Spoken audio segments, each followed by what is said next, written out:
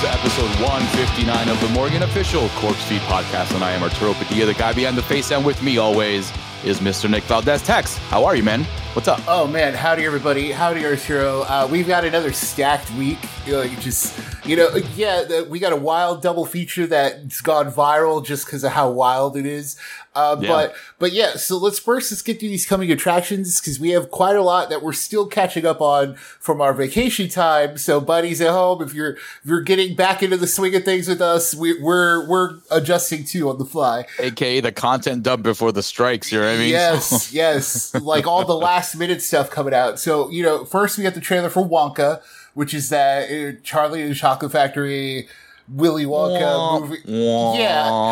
I just want to bring it up to mention that, like, it's a thing we're gonna have to watch, and it's honestly, it don't look too good. I expected a little bit more. It looks very generic. We've been down this path before. Like, I don't really see anything new there. Yeah. I'm excited for Timothée Chalamet. I like the kid, so yeah. I hope it's good for his sake, because he's like, this is a more lighthearted kind of thing that he's doing in comparison to all his other projects. So yeah, because like he's a big star, Timothée Chalamet, but you and I, we didn't see him in anything until what was the one we saw? Like, was it Bones and All? Yeah, was that earlier this year? I can't even remember. It's been such a while. No, it was last year. It was last year. Yeah, November of last year. So, but with that movie, I was like, oh, okay, I see why this kid's such a big deal. And then he's up in Dune. And part 2 just got a trailer. We're gonna have to talk about those when we talk about them, But I mean, good luck to him, Wonka right? But just to move on from Wonka, Wonka doesn't really look doesn't look enticing at all. No, it doesn't look good, and that's what I'm saying. Good luck to him. Like, it's just, it don't look good at all. So, moving on from that, we have the newest trailer for The Marvels. It looks fun, dude. I'm in. Like, it's just This one does look good. I was just telling Tex off air, this is one that Marvel finally can kind of breathe a little easier, and knowing that the cast is nice and full of good people. So.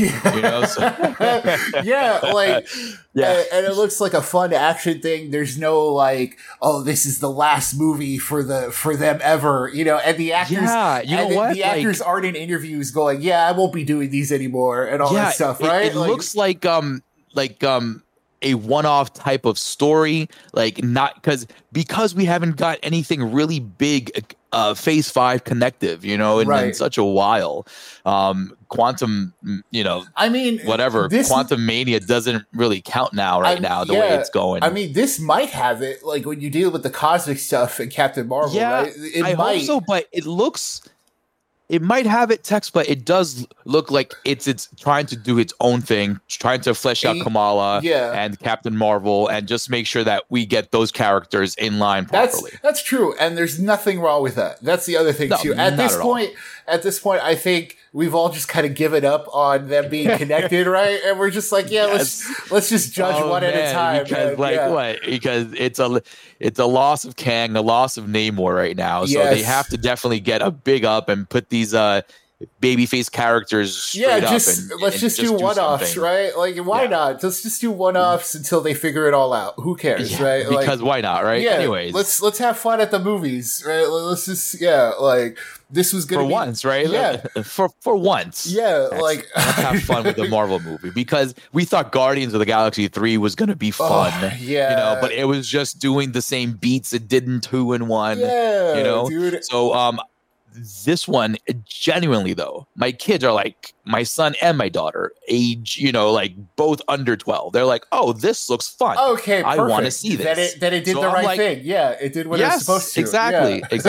And my wife, who doesn't know about Kamala or anything like that, she's very excited about the character. She's like, oh my goodness, look, this character, she's Indian, her family's Indian. I'm like, this is Kamala. Tell her to watch Miss Marvel. That show's not bad. It's that's a good what I show. told her. That's what I told her. So I'm excited about this one, Tex. But next up, what else we got? We got Godzilla -1. So this one is important because it's Toho's first Godzilla movie in in their new Reiwa era, which is, there's the Showa, Heisei, Japan names their ages basically. And this is the first one since Shin Godzilla back in 2016, 2012, something like that.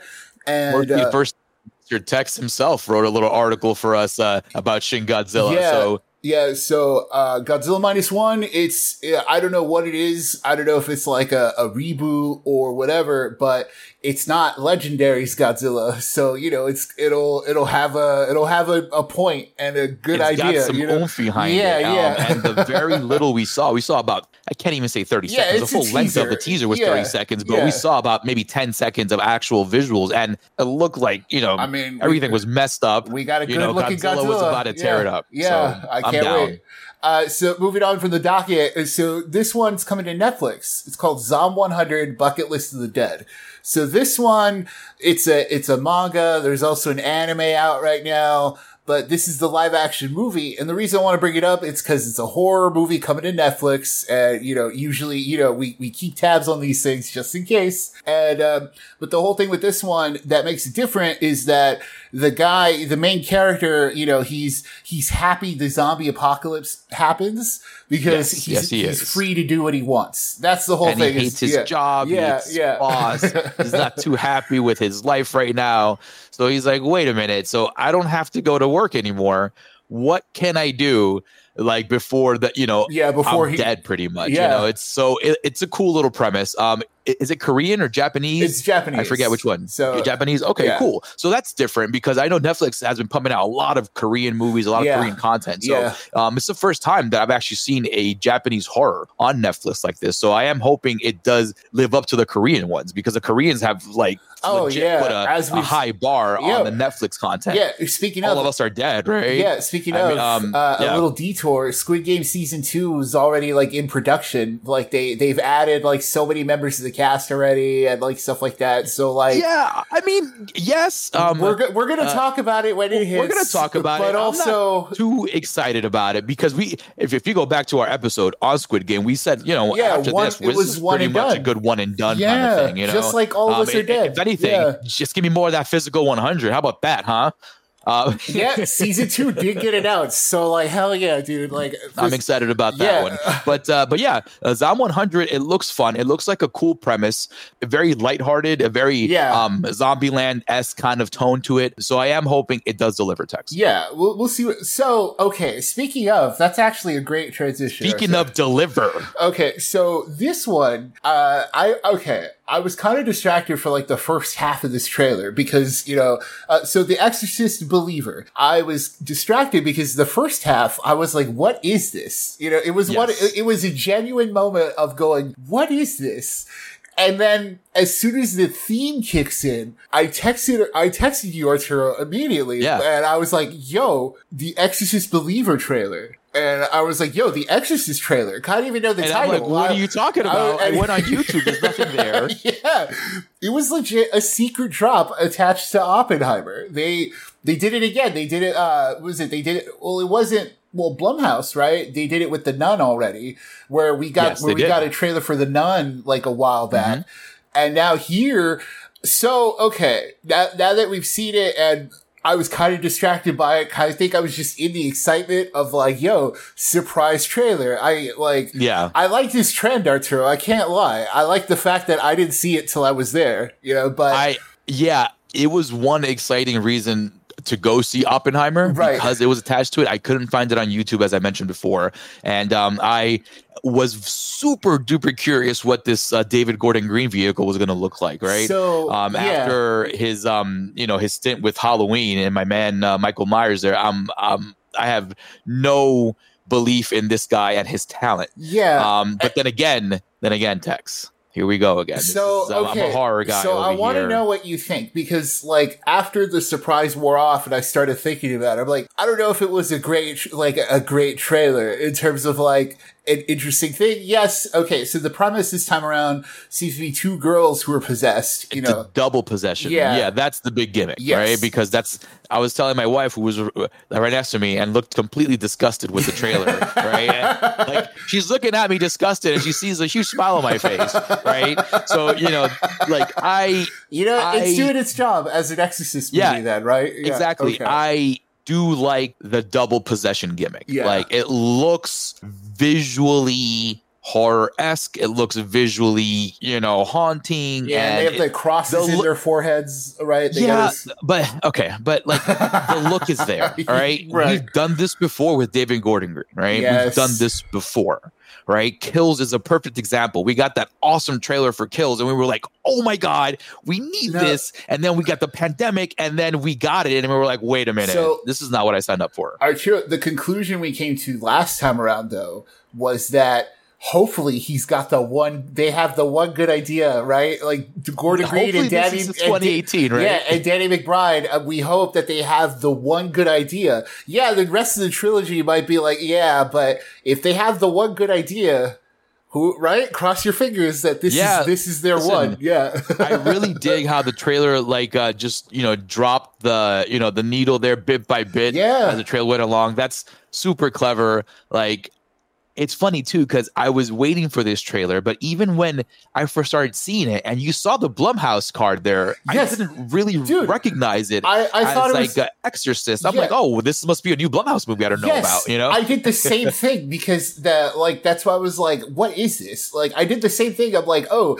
is this like some generic like possession movie that I was already going, oh, another one of these that we're going to have to do? Like we just did this with the Pope's Exorcist. And that's when the needle drop happens. That's when I texted you immediately. I was like, yo, Arturo. I know that they David Gordon Green dropped a tweet a little while ago about him on set, so I was very excited to see what he was gonna pump out, because horror, I love horror, so this is my wheelhouse. I am a little concerned though about how closely they tie the original to it, because I don't think it's totally necessary. You are bringing in Reagan's mom, I think, right? Because that's not Reagan herself. That's not right. Yeah, because that's not Ellen Bernstein, right? No, because it was. I'm finding it hard to remember though, because that's the thing. Like, as I was watching it, like I wish I had an online version to like actually watch it. But I was going through the surprise of it. I was in the middle of like going, oh my God, this is cool. But I am very curious to see if that is Reagan's mother. It has the same facial features, but wait, that's not Ellen Bernstein. It was a totally like Avengers type of thing too. The way they kind of played it out is like, oh well, this happened once before, and like before, and all of a sudden there's a book written about it, and we go find the author and stuff. Yeah, so you are hitting some very stereotypical beats here. But as I said before on record, and I will say again, I've lost total hope in anything that David Gordon Green will pump out. Very true. Honestly, he put his name on those Myers movies, man, and he lost me on those, man. So I am interested to see how it all unfolds, because it does look like a cool gimmick. I've never seen a double possession like that with little children involved as well. And then it looks gnarly because when they're in the same room, it looks like some wild shit's going down. And so I do like the gimmick of them disappearing, and then she, like, one of the girls is like, oh, it was a couple of hours, and then it's like, no, and it's like, oh, it was 3 days. Which is like, that's good movie stuff. This is why I thought it was generic, like, possession thing. I was like, oh, here's another one. And then, but listen, Tex, we haven't been proven wrong that it's not a generic possession thing, true, though, right? It's one of those things, right? It's like, does it change? We'll talk about this when we get the online trailer. We get to actually, like, really examine it closer. But it's so funny because it's like, does it change because this is the possession thing? Right? Like, that's a bigger question, right? Like, that's what it really boils down to, right? Because, I've seen The Exorcist on several occasions, and I'm just curious how it all starts, right? Like, what causes the possession? In the original one, it was the finding of a relic and all that stuff, and then that story starts from there. Yeah, was it Pazuzu and stuff? Yeah, Pazuzu. Yeah, so I am curious if it is, Pazuzu again, doing the same thing. And then, of course, the exorcism itself, right? So it's like, there's a lot that we have to, you know what? It'd be dope. It'd be dope if, finish.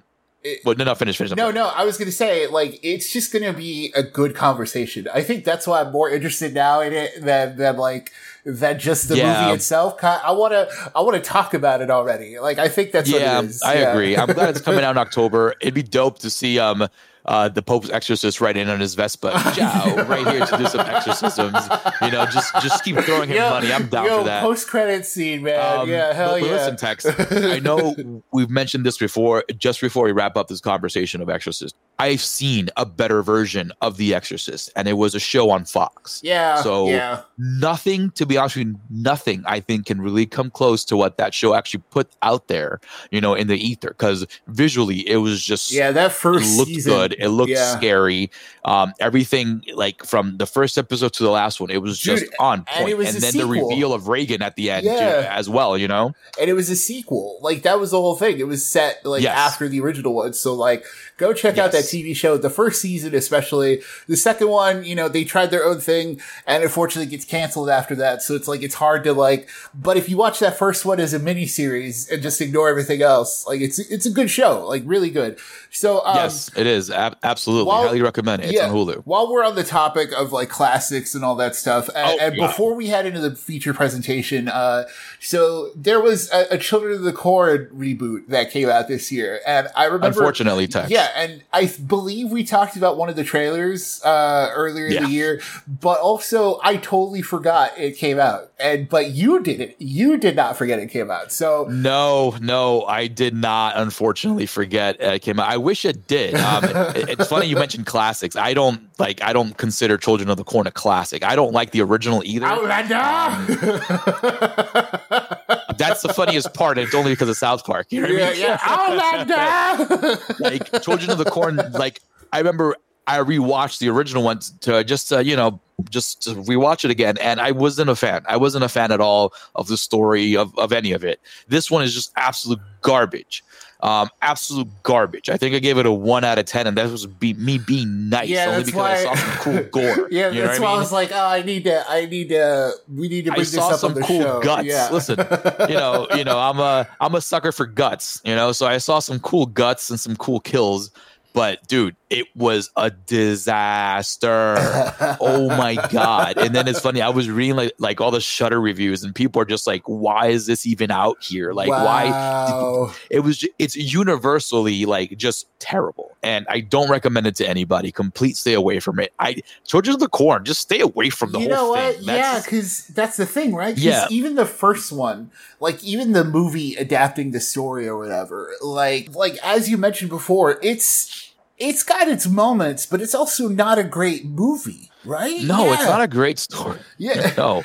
Like, and then in this one, they try to make it a creature feature at the end, where you have this like monster walking out of the corn stalks. Yeah, because you know what I mean? That's the way the OG was with that little. But in the movie, it was just like this blob in the corn that they like. Yeah. This one's just like the monster, the corn monster, or whatever you want to call it. It was repugnant looking. Like, it was that bad. Sucks. Tex, this was bad. And just to wrap up this conversation of bad horror movies, I was so bored. I watched the entire franchise of Cabin Fever, all 4 movies. The best one was part 2 because it had a decent story. This writer's strike already hitting you hard, huh?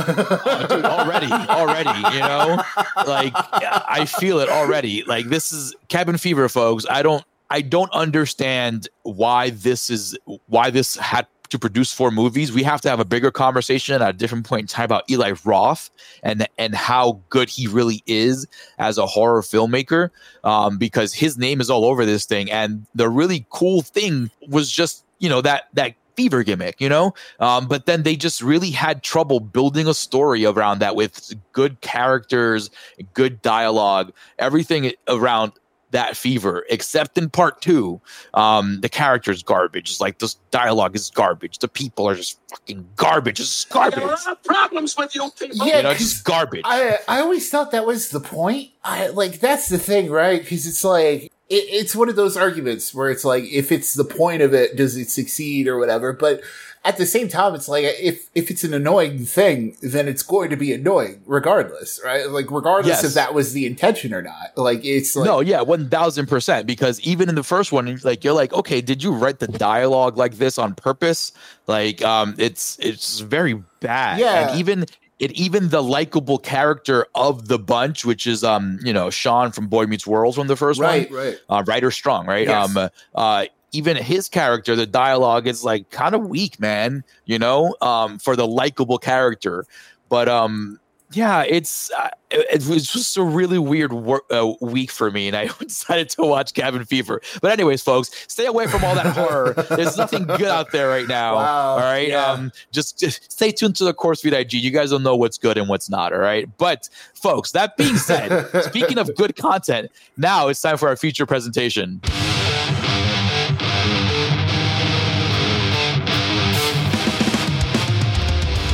We have another one for you folks, another double feature presentation. This one is the Oppenheimer Barbenheimer, Barbie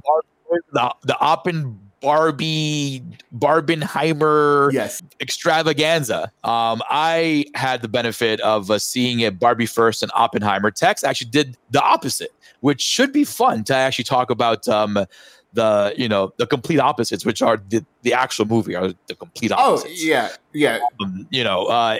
Okay, so Tex, which one do you want to take first, man? That's the thing, because because I saw Oppenheimer first and then Barbie, but then you saw Barbie first and then Oppenheimer. So I guess I guess we'll do it in the way that it's gone viral as Barbenheimer. So I guess it's how we'll do it. That's how it flows better. I don't know about the Arby.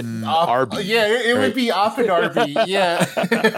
so yeah, we'll do it Barbenheimer style, because that's the way everybody's great. Been making. All right, that makes it easy for me. So Tex, stay away from it, wait for it, pay for it. What do you say about Barbie? Barbie, I would say pay for it, honestly. I agree. Yeah, because it's we talked about this with the Marvels, and we were just saying, oh man, can't wait to have fun at the movies again. And same thing we were saying with Mission Impossible, where it's man, can't wait to have a fun movie, fun time at the movies. Mm-hmm. And this is the same. Barbie, it's just a solid movie, man. I found myself laughing at a lot of the jokes, a really surprisingly good story.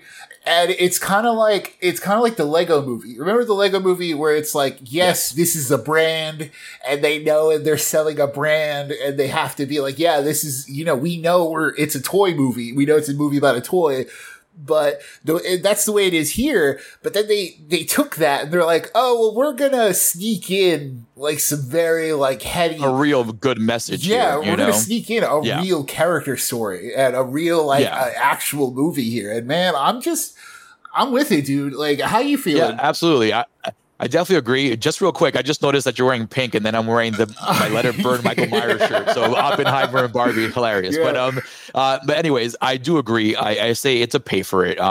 It's a great film. In terms for the family, my son liked it. He's really okay. Yeah, he really dug it. Dope. My daughter enjoyed it as well. My wife loved it. My niece loved it. It's a good movie. I will probably not be rewatching it, but I think it was, from the start to the beginning, I think it was really well done, because what would you expect from a Barbie movie? I didn't expect what we got. What we got is the complete opposite of what you would think you would see in a Barbie movie, so spoiler alerts from here on out for Barbie, because we legit have to say spoiler alert, because it's because that's kind of giving away the whole bag, right? Because it's you see the trailers for Barbie, and what you see in the trailers is basically the first half. Maybe maybe not even first half, maybe because first 45 minutes or so, right? Yeah, because all it gives you, it's but Barbie has to go to the real world. That's really all you really know. Yeah. From the trailer, it's Barbie has to go to the real world. So that's it gives you that very basic premise, but under all that stuff, there's a good reason why she has to go there. There's as Tex mentioned, there's a couple of other good stories going on after the main plot here, right? We have an awesome mother-daughter story, right, going on as well. That me personally, I wish we would have gotten a better payoff for that. I kind of also wish we would have gotten more with them, because seeing them together like a lot in Barbie Land wanted me to have them do some kind of side quest on their own and just, explore themselves a little more and their relationship as mother-daughter. Yeah, I think that was like a big missed opportunity there, because I think they had enough time to do that in the movie as well. Yeah. So I really lamented that they didn't explore that a bit more, because they were such strong characters, right? Yeah, I completely agree. That's a great point, because it definitely is Barbie's movie, and so like it's about Barbie, and there is a lot of time devoted to Ken, which is funny because that's the whole thing. It's the like, Kendom. Yeah, like Ken too. Like while Barbie's going through this whole thing, Ken also goes through the whole thing too, and like okay, so this is where the spoilers kick in, and this is where big time. So when they go to the real world, Barbie like the Barbies in Barbie Land, it's funny how they just don't explain it, because it's like none of that matters, right? They're just like, yeah, it's a land where Barbies live, and there's the real world, right? It's just like, that's all you get. Yeah, and it's very whatever. It's very children's movie, wacky kind of stuff. I'll play right? along, right? Yeah, it's fun, magical world kind of stuff, right? And so, and the Barbies all think that because, they see women as everything, right? They see women as presidents and all, doctors, all the good stuff. And, when Barbie goes to the real world, she finds out that, like the real world ain't like that. It's very, the real world sucks. Yeah, real world sucks. Yeah. But it's so funny that when Ken goes, though, so through the whole movie, you have Barbie going through this crisis of like, finding out, that she's got all these layers, and she's like, oh, well, the world isn't what I think it is, and all this stuff. But then you have Ryan Gosling's Ken figure out, hey, I could have it much better than what I have here, and basically introduces patriarchy into Barbie Land, which is this whole thing. Yeah. Like, oh man, dude, I love that idea. It's just a funny, like a fun idea, man. I do wish, though, I was telling my wife, I do wish we would have gotten a little more of Ken brainwashing them a little bit, right? Just Ken bringing back, hey guys, look what I found, look at what happened. Like I kind of wish we got a little montage there. We get so many dance scenes and so many like dance fights and stuff like that, right, that I wish they had a little time to show how Ken really like kind of coerced all these other Kens to kind of just follow this message, Yeah, and see, but that's what's tough too. He's like, at the same time, we go back to that central idea of like, this is Barbie's movie. And so, yeah, that's what my wife keeps telling me. Yeah. And I'm like, I understand that, but like when you get back into Barbie Land and this happens, and like my thing with Ken is that he's just a Ken, he's a dummy doll. Yeah, right? yeah. So like, how does he accomplish to kind of just overthrow this government? Well, I do like that they explain it as like a smallpox thing, where it's like they have no defense against like other kinds of thinking and like this kind of stuff, right? So it's just, I don't know. To me, I bought it because it's all part of the like magical logic of the world. It's like these things just happen and it's fine, because at the end of the day, and it's also goes with your criticism of like, like we don't get enough of the mother and daughter stuff, but because that's all sacrificed because it's Barbie's movie. Because at the same time, you have Margot Robbie, like, man, who like, she's doing a great job. She's doing a fantastic job. I know, and it's so funny that they have the narrator point out at one point, it's like, you don't cast Margot Robbie for this particular line, if you want this line to hit or whatever. But like, man, like she nails it. Like she pretty much is like live action Barbie, which is wild. Yeah, right? She's super talented. Yeah. Like she hit all those emotional beats. And again, like this goes back to it's her movie. Yes, yes. Like I have problems with the overall package. I think so too. Because I want other things to pay off, but that's just me being super critical and nitpicky of things that I wish, like for instance, I was telling my wife that I wish like Ken's ending was either he really learned about his consequences and actions, you know what I mean? And not just get this, let me go find myself kind of thing. Like I thought it was a really weak ending there. Yeah, he did need some consequences. Cause like, even when Barbie was trying to tell him at the end, like, hey, like, I don't like you in that way, he was still trying to push himself on her. And it's like, he needed something. He needed like a lesson learned. I don't think he really learned his lesson. But again, this goes back to being they didn't have time to really like finish that off the way I would have liked it. Like, but I think movie wise, it wrapped up nicely in terms of what we got around, the script. It worked. Yeah, you know what I mean? It worked. Because at the end of the even with the mother and daughter, yes, like it worked at the end. I do wish that them especially, being that the daughter character too, like she's such a strong character. I wish we would have gotten a little bit more of just her and Barbie solo. We only get that one scene in the lunchroom where she just, destroys Barbie's, That's true. conscience. They never really have a moment where she sees Barbie as something, like the deeper level outside of like, we all like it as a unit, like, audience and characters in the movie, they see her going through this existential crisis. Right. And like, and it's so funny. The detail there of the way she falls on the ground when she's sad, like the Barbie doll, the way you would position it, like that was good. Yeah, I'm like, man, it's so smart. That's very clever. Yeah, like that's very clever. So, and that's the other thing too. One little sidetrack I want to mention is just production wise, like, like Mattel, like literally put all their money into this to make sure that this movie looked great. Yeah, it looked fantastic, dude, man. Barbie Land looked awesome. As you mentioned, like it had this tone to it, right? Yeah. It felt very like 90s kind of a 90s coming of age movie per se. But this is why I do wish they did some more like over the top things with Ken's heeldom. You know what I mean? Right. Like I wish he went full heel and like showed how despicable the Ken or the man can be. You know what I mean? Instead, that's the problem though too, because I was laughing at what we got, because it's like, oh yeah, dude. With what we got, it was good. Was it Kendom Land or no? He called it like Kendom something, but then it was like, this is my dojo casa. My dojo, and then they were selling like hotcakes because they created it in the real world. Yeah, it's good stuff. And then him saying like, I was only into the patriarch, because I thought it was about horses.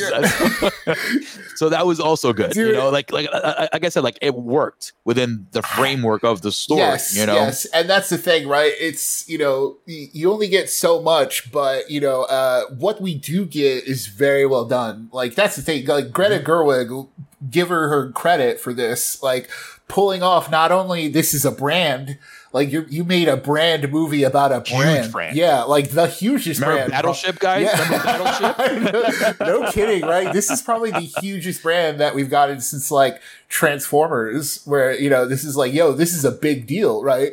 Yeah. But no, there's so much like actual human emotion in this. It's wild.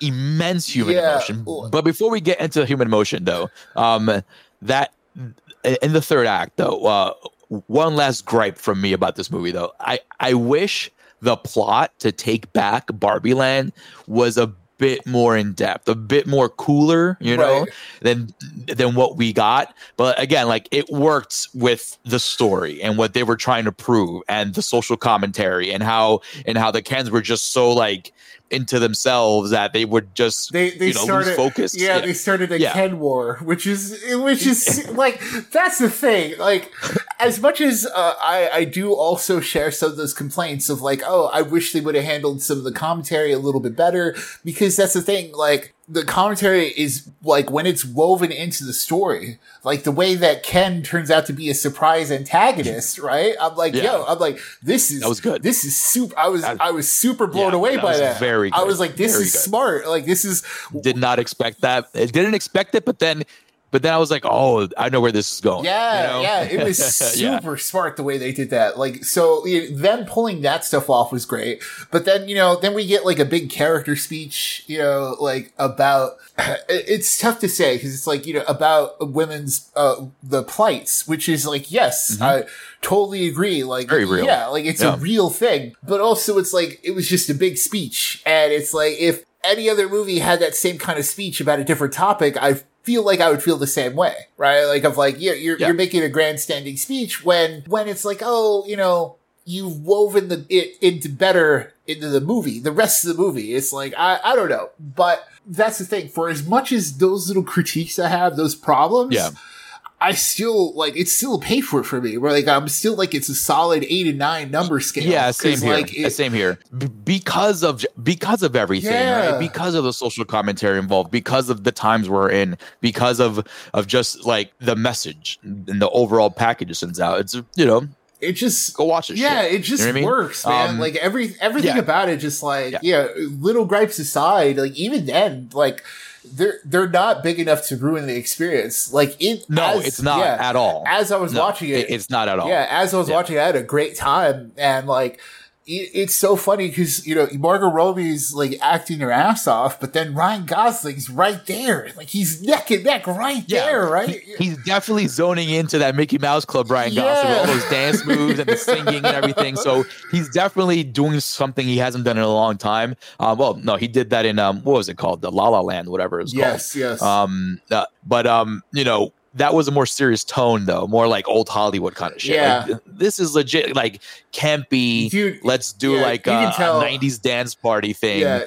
You can tell he's having fun. Like you can tell he's having a ton of fun with this. Yeah. I loved his little get up with the fur without the sleeves and the watches, always ready for the time. That's the other thing too. Like that's all part of the production shit. Like this movie looks great. Like in terms of everything, man. Like design and the fashions, of course. Where it's like, it's Barbie, it should. But like, like you said, even Ken, like Ken's evil look was fun. Like dude. He's definitely like 80s bad boy, right? Dude, that's what it is. It's a fun time at the movies, and when you compare it to the other movie on the double feature we're talking about here in a second, it's like, you know what? If you're gonna see one this weekend, see Barbie. I think I'll say it that way. Yeah, where it's like, I would say see Barbie. Oppenheimer is a different kind of good, Right. It's a different kind of enjoyable. It's a more kind of stiff enjoyable than it is like the fun enjoyable like Barbie is. And I definitely recommend this movie. Like I said, my kids had a great time with this, and that's what's important. And that's what's important. Like, they had some, like adult humor there, right when they got like into the real world. But like, that's the real world. And and even then, the adult humor wasn't as bad as I thought it was going to be. Because remember, it could have been way worse. Because you have the beach you off, like the beach stuff, and it's like, like you have that double entendre, and then you have another one later where even Barbie like lays it out. She's like, it's an entendre that seems like it would be doubled in some way. And it's funny, like just what a clever movie, right? Like, it's smartly written movie. Like Greta Gerwig did her thing with this one. I know she's usually commended for her indie darlings and her indie movies and stuff like that, but this one she knocked it out of the park. Yeah, I mean, we might be looking at our next big franchise director, right? So like, watch Marvel try to be like, I think I want her. Let's do this. DC better grab her up and do some like Catwoman or Harley Quinn thing with her. Or do another Birds of Prey movie. Because Birds of Prey bring Margot back. Dude. You know what? So closing thoughts on Barbie. Go watch it. It's just a fun movie. Go watch Barbie. Yeah, this is surprisingly like the biggest movie of the summer. It's already as of this conversation, Arturo. It's already had like the second biggest opening night in the UK since Endgame. Wow. Yeah, like that's awesome. Like, and it's already the biggest opening of the summer with like 70 million or something. You know what? Like, I'm really glad that it's earning this much money. A movie like this with this kind of message during these kind of times. Yeah. We live in the United States. It's wild here, man. Yeah. So I'm very glad that this is getting out there. I was very happy to see a lot of like young women and mothers, in the theaters. This is their moment. Yeah, like legit. Like, it was cool to see, man. And I do hope this thing has some legs to stay up there for a little while. We have a lot of good content this summer. And next up is another one. Right? Yeah. Christopher Nolan's Oppenheimer. Right. 3-hour epic, dude. A 3-hour long. I can't even say epic because there's no fight. That's what I mean. It's 3 hours of people talking. Like it's 3 hours of people talking. But that being said, though, Tex. Okay, you know what? Let's start off from the beginning, right? So same thing with Barbie. Yeah. Pay for it, wait for it, or stay away from it. I'm trying to think right now, man. Okay, so I'll lead you off with mine. I would say go for it. I would say wait for it because so as setting the table here, I didn't see it IMAX and all that stuff because I like as much like we've already said this before. I believe I said this plenty of times on this show where I'm like I'm not like the Nolan guy, so I'm like I'm not gonna go see IMAX just because he tells me to and all that yada yada yada etc. etc.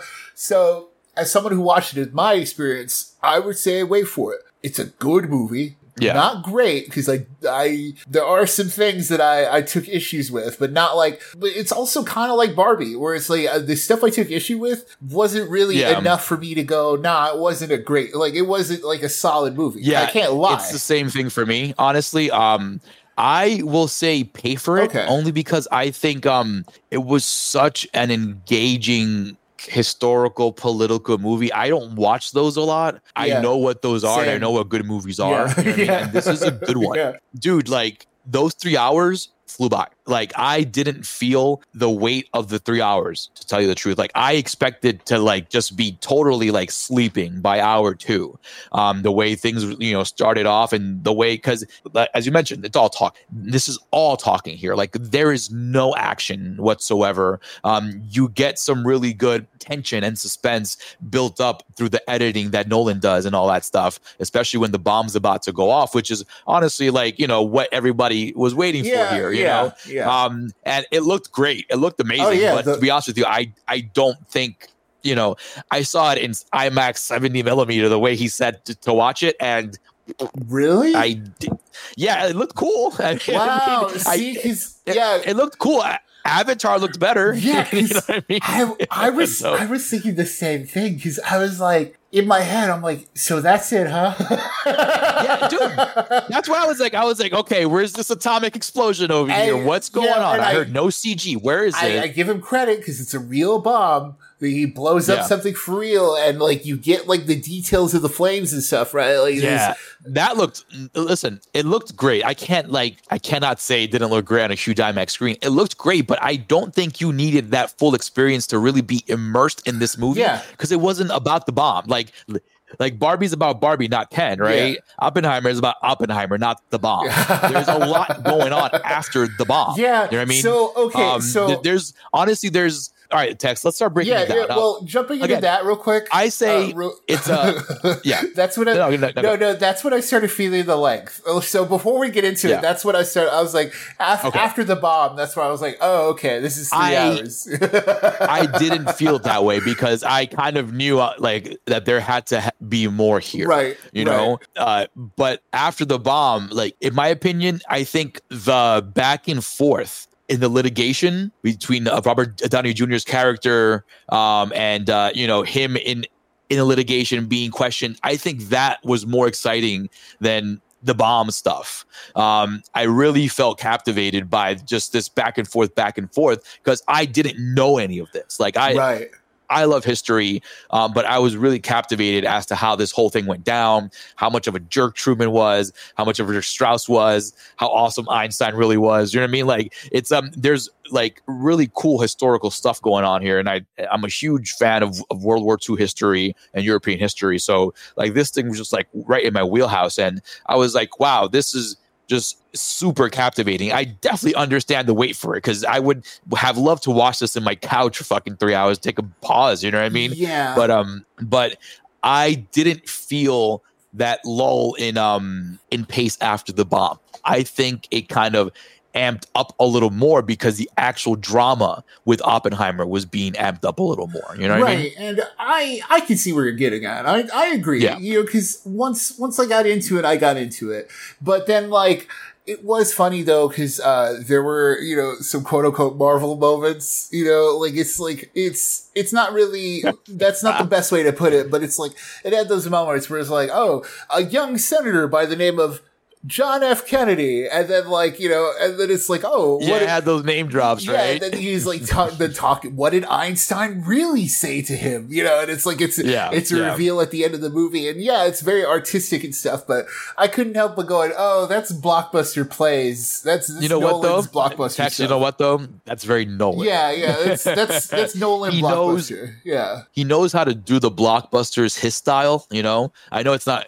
your style in particular, Tex, but like a lot of people, the nerds were out in droves yesterday. That's the thing, right? Dude, as much as Barbie had like a full sold out crowd, like same thing with Oppenheimer, dude. Dudes wearing Tenet t-shirts and shit. Really? Like, I was like, oh my God, what are you doing?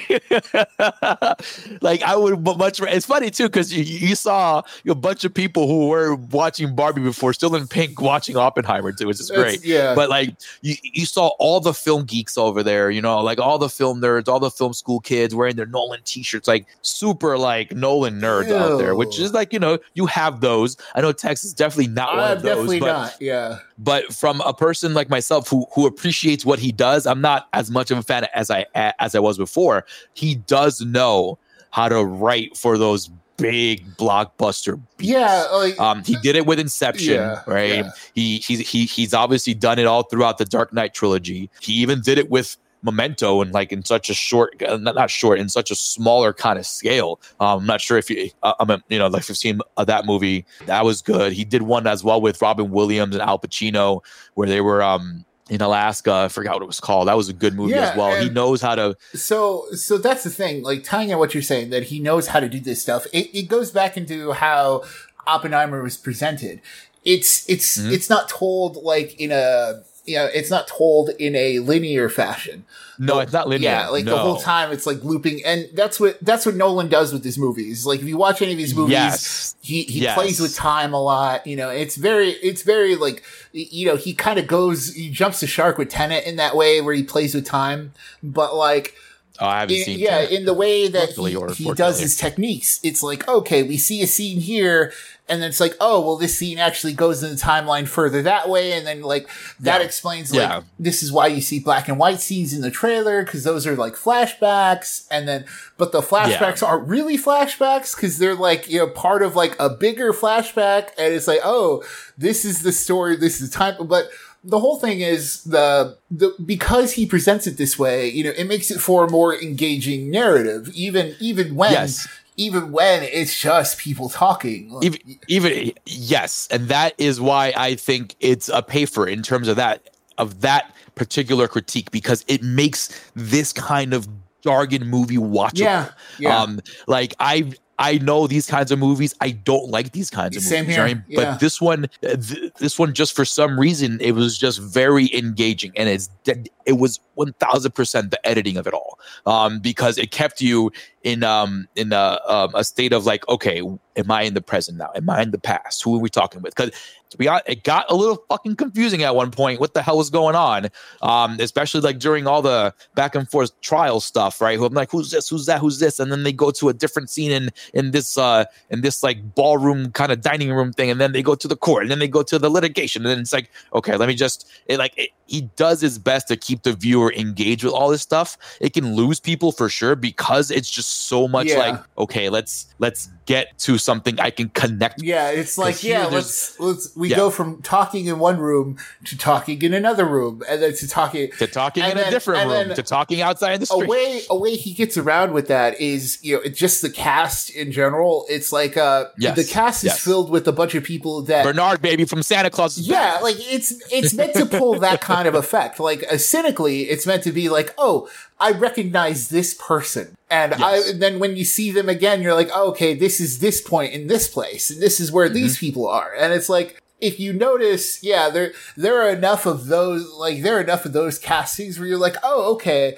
I know him, and maybe I won't know the guy he's based on, but I know this Josh Hartnett, right? Where it's like, so who did a great job, I think too. Yeah, man. So. Are we? Yeah, I was like, Josh Hartnett. Are we ready for the Josh Hartnett Renaissance? I'm ready, dude. You know hell what? yeah. I think I am. I think Hollywood I definitely Homicide am. up in here, man. Like, yeah, I thought it was going to be the Penny Dreadful era when he came back, but he went back. He went back away, but then he came back in this one. I'm like, damn, Josh Hartnett, you still got it, bro. Josh Hartnett still got it, right? Like, he still got it. He still got it. You know what, though, 40 days and 40 nights, bro. Like, Josh Hartnett, Faculty. Josh Hartnett, Black Hawk Down, man. Oh, man, Josh Hartnett. Josh Hartnett, man, yeah. Good shit. Anyways, that was a wild tangent real quick. And we have to control that tangent because there was another movie he was in that really underrated. It was like this neo cyberpunk looking, like a cyberpunk looking movie where he played like a detective or something.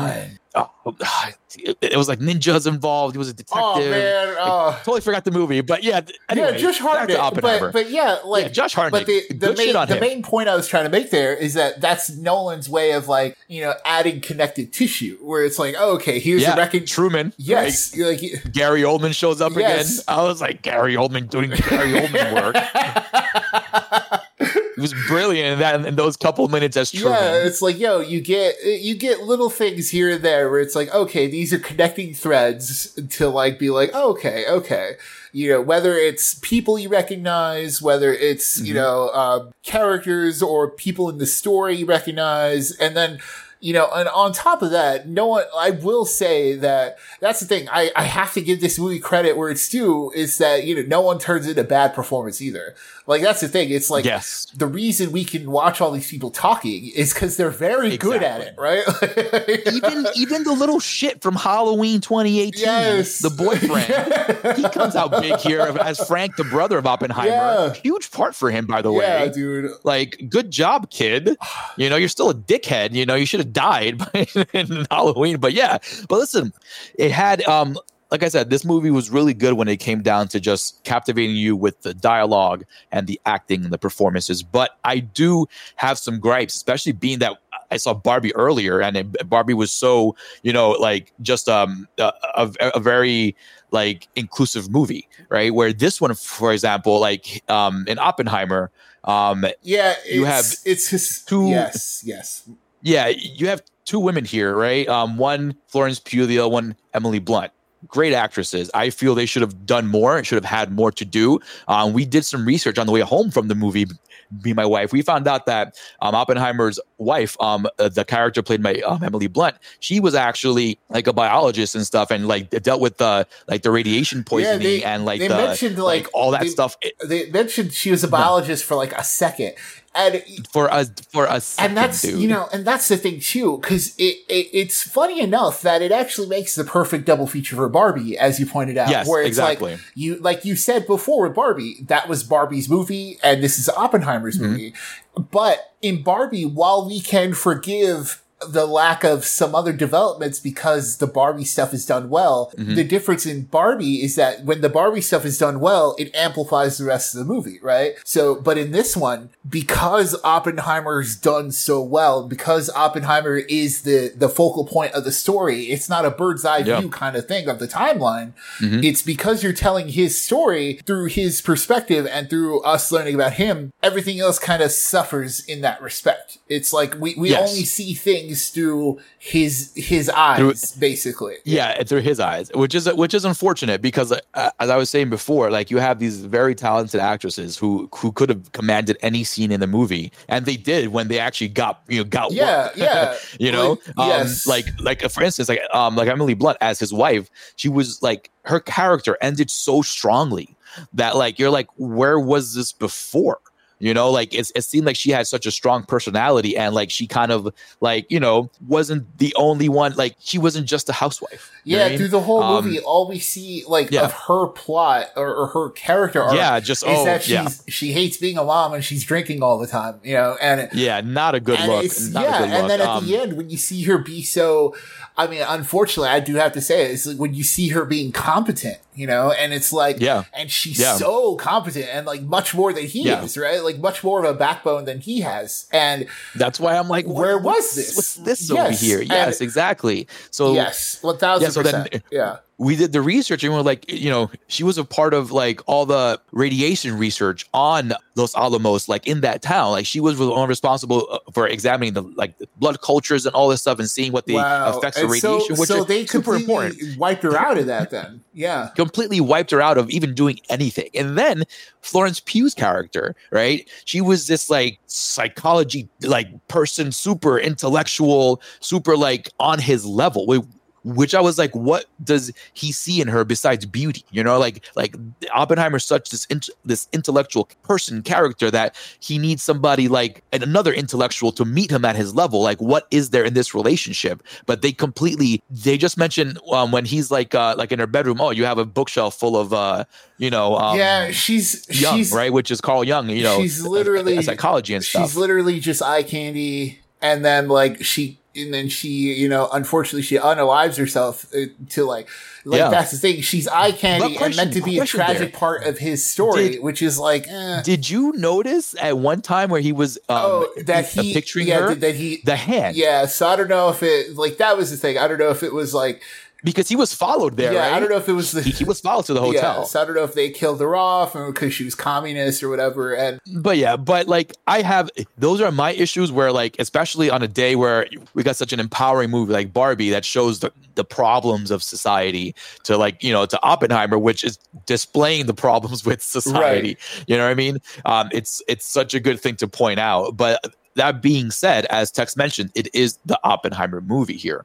And what we get with this character is actually very good. How do you pronounce his name? Is it Cillian Murphy. Yeah, so Cillian Murphy, dude, wow, what a that's the thing. Yeah. Is in terms of being that's to steer this ship for so long, to keep us engaged, and to keep us engaged with just moments of him just staring forward. It's kind of dude. But you know what though, man? Ever since 28 days, ever since 28 days later, yes. Right? He's had this capability to just captivate you with his eyes. He has these freaking amazing eyes that just know how to draw the camera in. Yeah. And we get a lot of that here. Him just looking out, him just wondering about the stars and the quantum stuff and that. Yeah, and first Kang, it's curious. At first it's curiosity, then it's being haunted by what he's done, and it's that final shot of him in the movie is just good stuff. That's the thing. It's, for as much as I criticize Nolan for all the Nolanisms and stuff like that, I'm glad that it got kind of pared down.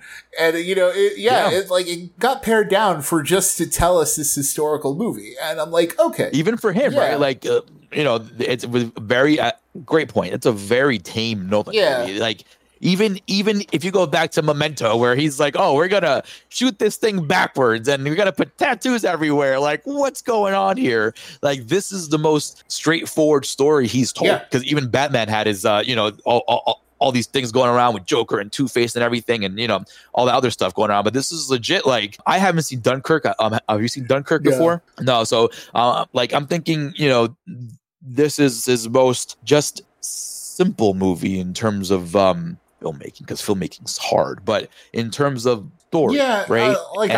And what he's putting out to the masses. I mean, I do wonder why it had to be the 70 millimeters. As someone who didn't watch it that way, I'm it didn't have to. Did it have to be It didn't have to be. Yeah, Bomb was cool. I wish I would have seen it locally. The Bomb was cool, and when the sound kicked in, it made me jump because I totally forgot. I thought he just edited. It was just going to be that because artistic shit, because right? Nolan. Yeah, I was because Nolan doing Nolan, right? I'm okay, he's not going to put the explosion because it doesn't matter, right? But then the boom hits, and I was it did make me jump. But that makes sense too. When a bomb like that explodes, the first thing you'll see is the actual light. Just to wrap up the conversation on my end, Tex. I thought it was a very well done movie for just the massive scale of the script. It was a hefty script, and it filled up all 3 hours with just all dialogue. And, I was all there for it, man. That's why I gotta say pay for it, because it was just very captivating. But as Tex mentioned before, if you are going to see one of these two movies first, I really recommend seeing Barbie. If you are going to pay for one of these two, if you're going to watch one, watch Barbie. If you're going to watch both, agreed. If you're going to watch both, I say do it the way I did. Eat your vegetables first, do Oppenheimer, and then do Barbie, because you don't want to. Oppenheimer is the workout, the vegetable, the brushing of teeth, the digesting of the food, the reading of the newspaper, and then you get your dessert in Barbie. Yeah, Barbie, have fun, let yourself have fun after that, because that's what's I don't know how you felt doing the double feature of Barbie then Oppenheimer, but Dude, I was... Yeah, I bet you were drained. I was dreading the 3-hour movie, but like I said, like I was captivated throughout the whole thing. That's why, to me, it was such a pay for it. I'm like, oh my God, I wasn't bored. I didn't pass out. I was like, I told my wife, I'm like, hey, you're responsible to wake me up. Just make sure I'm there for the bomb, all right? Oh, man. Yeah. So that was Oppenheimer, folks. But yes, go see Barbie. A definite pay for it. Great movie through and through. Like we mentioned, we have our little gripes in it, but it was nothing really to bring it down at all. Oppenheimer, again, it's different. It's all words. It's 3 hours of all words. And as Tex mentioned, that you can wait for this one. I think it'll be on streamings in the next 45 days. Digital. Yeah. Yeah, exactly. That being said, folks, this was episode 159 of the Morgan Official Corpse Feed Podcast. I'm Arturo Padilla, the guy behind the face, and with me, always, is Mr. Nick Valdez. Big shout out to you guys for listening. Big shout out to Del Virus for the artwork. That guy is the man. Go check him out on Instagram and all his social feeds, please. And again, as I said, thank you so much, folks, for listening. We have 158 episodes of this thing in the archives. Go check them out. SoundCloud, Apple, Spotify, Amazon Music, Amazon Podcast, anywhere you get all your streaming stuff, we will be there. And folks, don't forget now, we have a new day. You can catch this show dropping on Mondays at 4:20. You can also catch the YouTube dropping at 6 p.m. on Mondays. And we will be with you guys right after the weekend just to talk about these movies, you know? So I hope you guys are excited about that. We also have The Crypt for you guys and Scary World as well in the archives. Go check those out. Once again, folks, remember, it's a scary world out there, but we are here to walk you through it.